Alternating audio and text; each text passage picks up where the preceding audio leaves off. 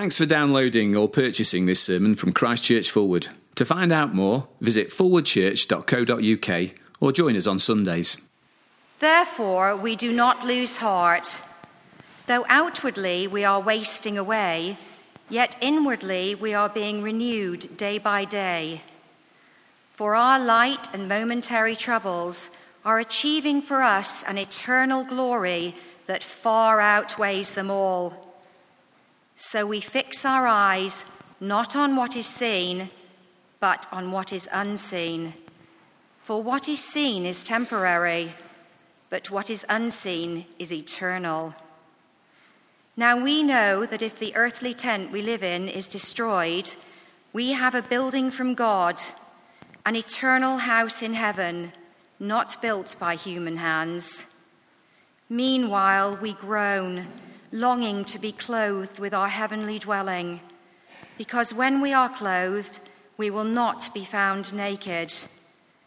For while we are in this tent, we groan and are burdened, because we do not wish to be unclothed, but to be clothed with our heavenly dwelling, so that what is mortal may be swallowed up by life. Now it is God who has made us for this very purpose, and has given us the Spirit as a deposit, guaranteeing what is to come. Therefore, we are always confident and know that as long as we are at home in the body, we are away from the Lord.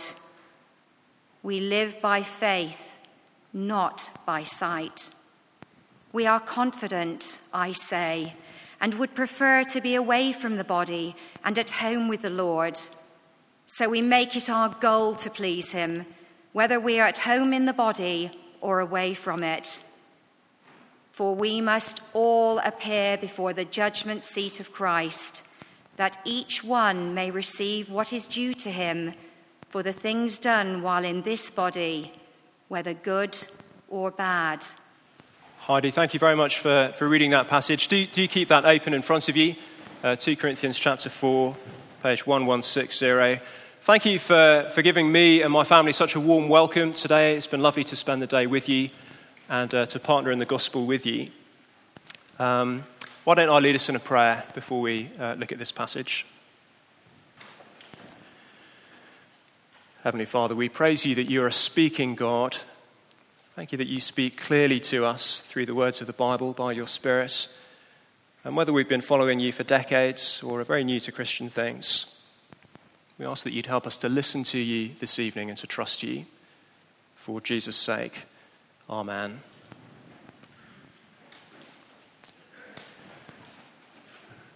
How's your confidence at the moment? Would you say that you're a confident person, naturally? Would you say that you're feeling confident in life at the moment? As you think about the future, do you feel assured? Do you think about your health? Do you feel confident? When it comes to things like standing up for what you believe in, are you the kind of person for whom that comes easily? Do you feel unruffled? Do you feel self-possessed? When it comes to sharing your opinions with other people, do you find that easy? In conversations or in meetings where that is the thing that you have to do, do you find that a stress or do you find that a walk in the park? How confident are you? How confident are you about talking about what you believe, about life, about religion? How easy do you find that? Of course, there's lots in life that dents our confidence. Poor health, difficult relationships, disappointments at work or at school, wider events in our society. We've already been thinking about this horrible string of tragedies that our country has faced over the last few weeks. The Manchester Arena bombing, the stabbing, the Grenfell Tower fire. And these things remind us of our frailty, don't they? We're vulnerable, we're mortal. They damage our confidence. They leave us thinking, is it possible to be confident in life? Well, the passage that we're going to look at tonight shows us that we can have great confidence, even though we're frail, even though life has many troubles. We're working our way through the book of 2 Corinthians. The Apostle Paul is describing true Christian ministry and true discipleship. And it's not showy, he says. It's not flashy. It's not glitzy. No, we're jars of clay. There's treasure inside of us, the treasure of the gospel, but we're frail jars of clay. But we can have great confidence, Paul says. Just look down at chapter 4, verse 16. Paul says, we do not lose heart. And look at chapter 5, verse 6. Therefore, we are always confident. Paul says, let's be confident. Up on screen. It's the first thing he says in our passage this evening. Let's be confident. And he gives us two reasons. And let's look at each of them in turn. So let's be confident. Here's the first reason. Eternal glory is coming. Eternal glory is coming. And we're looking at chapter 4, verses 16 to 18. Let me read verse 16. Paul says, therefore we do not lose heart, though outwardly we're wasting away, yet inwardly we're being renewed day by day. You see, a Christian is a member of this age, and at the same time is a member of the age to come. And so outwardly, as Christians, we're wasting away. We get ill, we grow old, we die. We're members of this age. But inwardly, we're being renewed day by day, being made ready for that future with God. Verse 17, for our light and momentary troubles are achieving for us an eternal glory that far outweighs them all. So we fix our eyes not on what is seen, but what is unseen. For what is seen is temporary, but what is unseen is eternal. There is eternal glory to come. That word glory comes from passages in the Old Testament where God appears in shining light, brilliant light, in glory. And I wonder what comes into your mind when you think about glory. Makes me think of a holiday that Amy and I had a few years ago in Switzerland. I have an uncle who owns a chalet in Switzerland. It's the kind of uncle that you want to have. And we stayed in his chalet. And when we'd wake up in the morning, we'd open the shutters. And the view out of the window was just this picture postcard view. The great mountains, the light glinting off the mountains, a great green forest, beautiful little Swiss houses. It was glorious. But Paul would say, you haven't seen anything yet.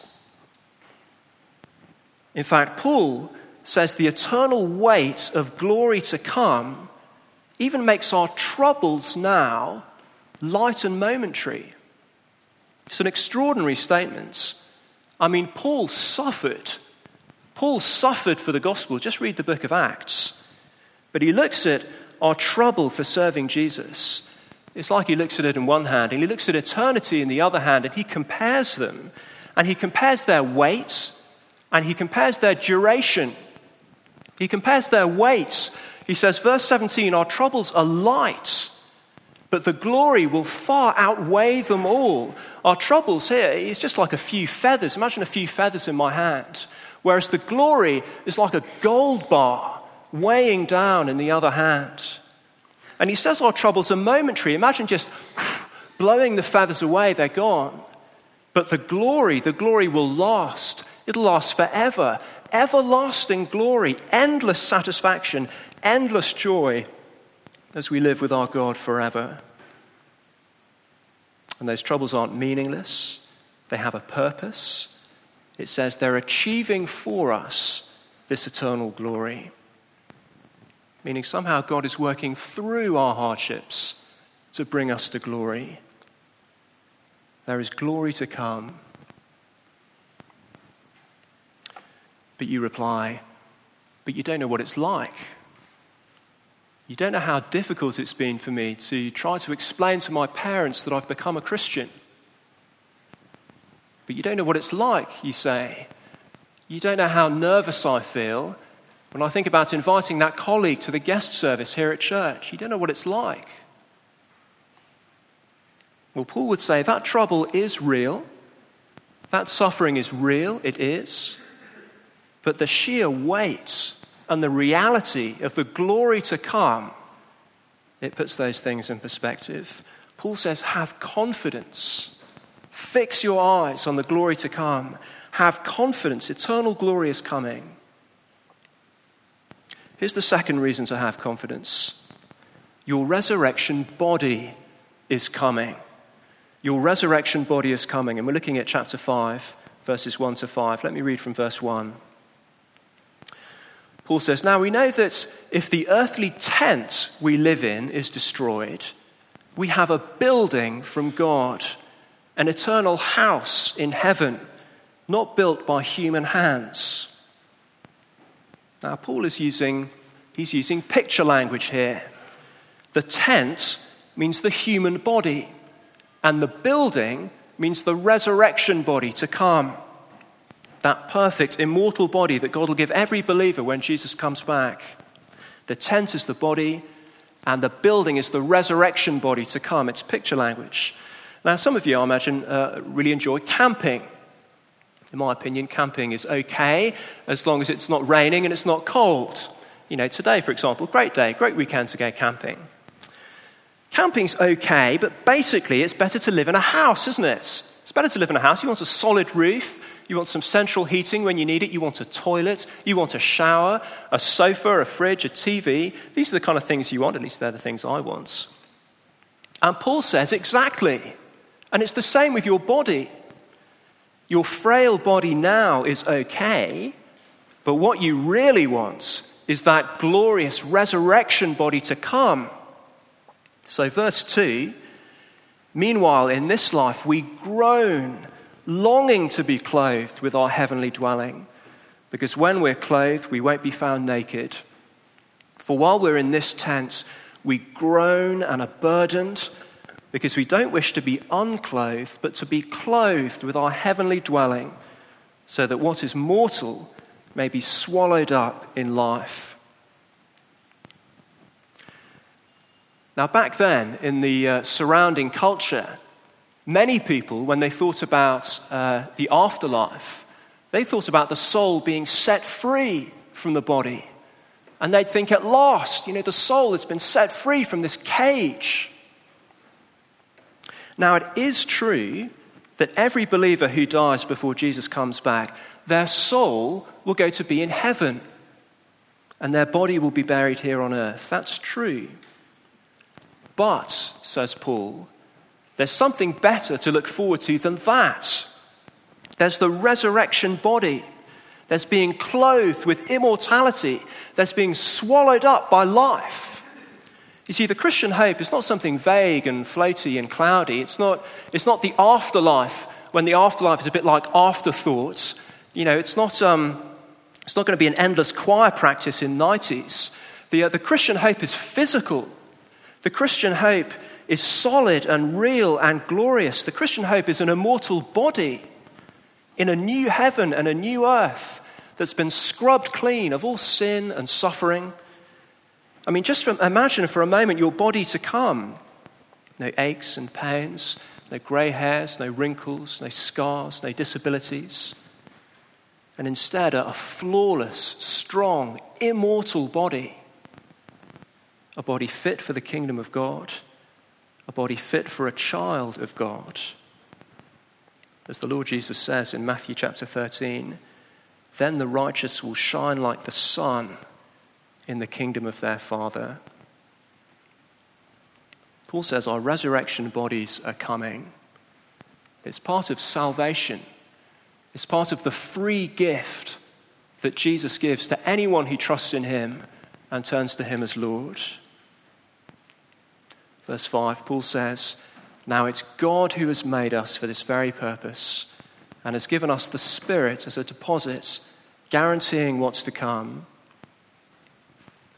If you've ever groaned, if you've ever longed for your resurrection body to come, that is evidence of the Holy Spirit working in you. And that is a guarantee that the full experience is coming because he's the deposit. Isn't that wonderful news? Our resurrection bodies are coming. Now, a few years ago, when I was in my mid-20s, I went away for the weekend with some friends and got a lift in their car. And their car was on its last legs. It was an old red Toyota Corolla. And it was heading for the scrap heap. The engine would roar, but it couldn't get above 40 miles an hour. We were living in London at the time. And as we approached the M25 motorway, we had to drop into first gear. And there was this big line of traffic behind us. My friend James said, "Look, I don't think we're going to make it. Let's call my parents and see if we can borrow one of their cars." Now, it turned out that James's parents lived pretty close, that they were quite wealthy, and after about half an hour, trundling along in this dying Toyota Corolla, we turned into this big house, and we traded this crumbling Toyota Corolla for a dark green Jaguar XJ, and we just cruised. We cruised the rest of the way and arrived in some style. It was brilliant. And it's like that with our bodies. Our bodies are aging, they're decaying, they're dying. But if we're trusting Jesus, our resurrection bodies are coming. And Paul says, be confident. Be confident about the truth of that. And be confident in serving Jesus when it's tough. And it is tough at times, isn't it? I saw two friends on Wednesday. Both of them are ministers. One of them goes out to Delhi in India every year. He goes out there to help train preachers. And it's no joke preaching the gospel in some parts of India. Some of the men that my friend has contact with are encouraged to always leave a packed bag by their back door, so that when people burst in through the front door to come and get them, they just rush to the back door, grab the bag and go. It's no joke. Now, it's not like that here in this country, but it is hard at times, isn't it? I have a friend in my current church in Cambridge. He's a great guy. He has good friendships with non-Christians. He wants to share the gospel with them. And earlier this week, he made some comments on Facebook about his faith, wanting to share his faith with them. And on Thursday, one of his friends who's not a Christian unfriended him in one of those kind of big, quite unpleasant ways. And it's just hard for him. I wonder if that's ever happened to you or someone that you know. Well, when we suffer for serving Jesus, Paul says, let's be confident anyway, because the resurrection and eternal glory are coming. And I wonder if you believe that this evening. Well, let's turn now to the final verses and see how Paul finishes.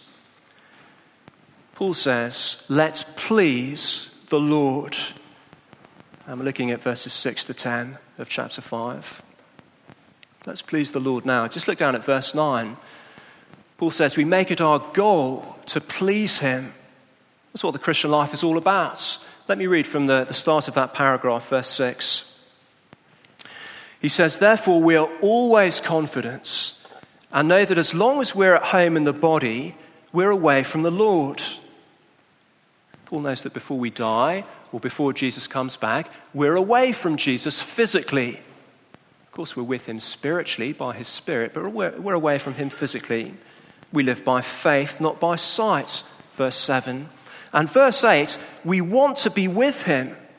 We're confident, I say, and would prefer to be away from the body and at home with the Lord. We want to be with him.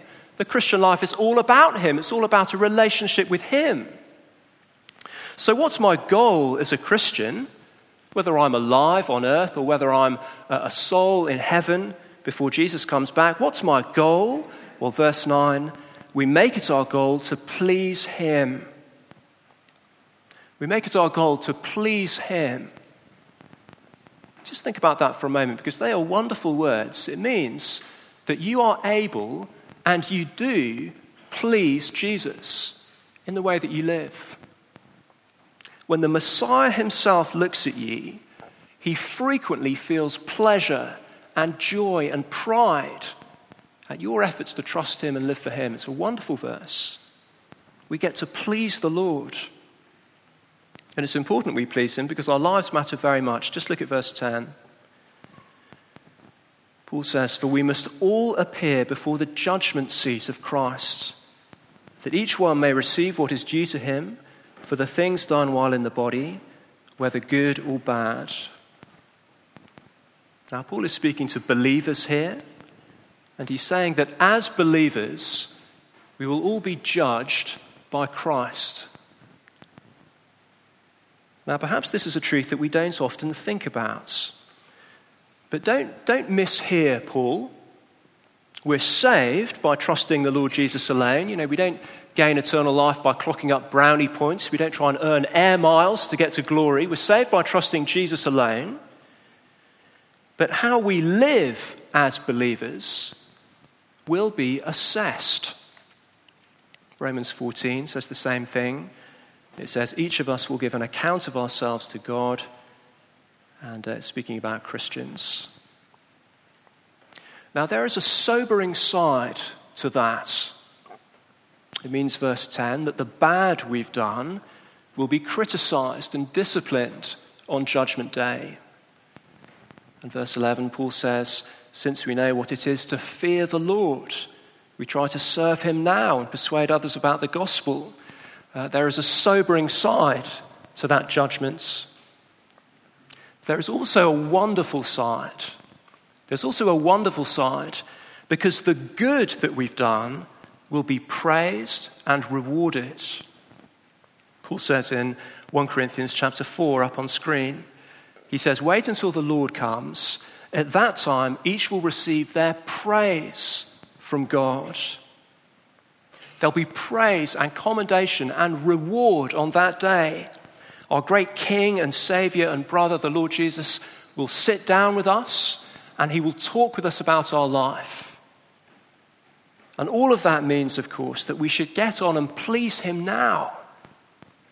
We should please him now. There's a true story from Japan about a dog called Hashiko. Hashiko used to meet his owner every day. When his owner finished work and got off the train, there's Hashiko, he would be there at the train station waiting. Every day at the same time, the man would get off the train, and every day at the same time, Hashiko's dog would be there waiting for him. Every day, day by day, until eventually the owner died. But the day after, nonetheless, Hashiko was there. And amazingly, the day after Hashiko was there, and the day after that, and after that. If I tell you how long it went on, you wouldn't believe me. Hashiko was there every day for 9 years, until eventually Hashiko himself died. And the local people made a statue of him. And if you go to the train station in Japan, to Shibuya train station, you will see the statue commemorating his loyalty. I mean, you hear a story like that and you think, who would ever get a cat?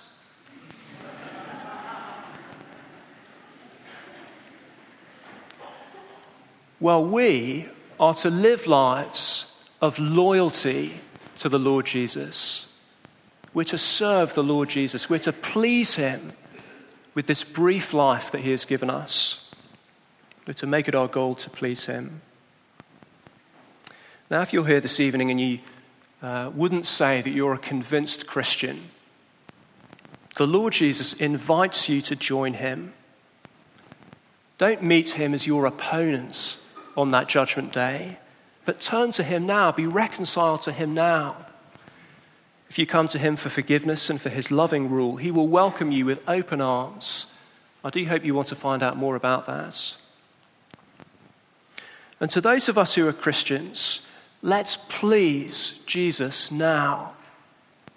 This life is brief, it passes quickly. And on a day like this, when Christ Church is launching this church plant, I think there are two healthy options for us. Do we stay and please Jesus? Or do we go and please Jesus? And both are wonderful options. And for most of you, the answer will be, let's stay and let's please Jesus. And as you stay, this could be a great moment to think about how you're serving. It might be that you're overdoing it. Some of us do at times, don't we? It pleases Jesus to serve sustainably. Or maybe you've never had a role here at Christ Church, and you think, I'd love to be more involved, there are a dozen ways that you could do that. Do chat to Paul or to Pete or Rebecca or another staff member. They would love to talk with you. But for some of us, I take it, as you think and pray, there might be a growing sense that St. Mary's Doncaster is where the Lord would have you serve him, that you would please him more there. That as you think and pray, as you talk with people, there might be a growing sense that the harvest field in Doncaster is plentiful, but the workers are few, but that you could be one of them. A growing sense over weeks and months that the Lord has so ordered your circumstances at this point in life that joining the graft could be what he intends for you. I wonder. I'd love you to pray about it. Two wonderful options. Do we stay and serve, or do we go and serve? Both are costly, and particularly if you go, I think. But doesn't this passage give us confidence? This passage gives us confidence. There is an eternal weight of glory to come. There is an everlasting resurrection body to come. This life is brief, but with it we can please the Lord before we meet him face to face. So stay and serve or go and serve. Two wonderful options. And in all of this, we look to him, we look to Jesus. We look to the one who ultimately came not to be served, but to serve and to give his life as a ransom for many. The whole Christian life is built on him serving us.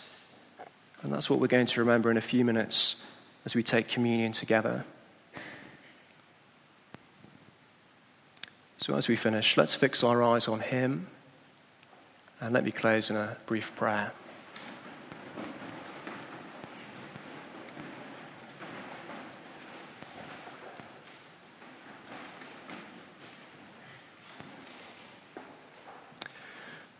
Lord Jesus, we praise you for all that you give us, for forgiveness, for eternal glory, for resurrection. And we pray that you'd keep our eyes fixed on you and that you keep us pleasing you. Amen.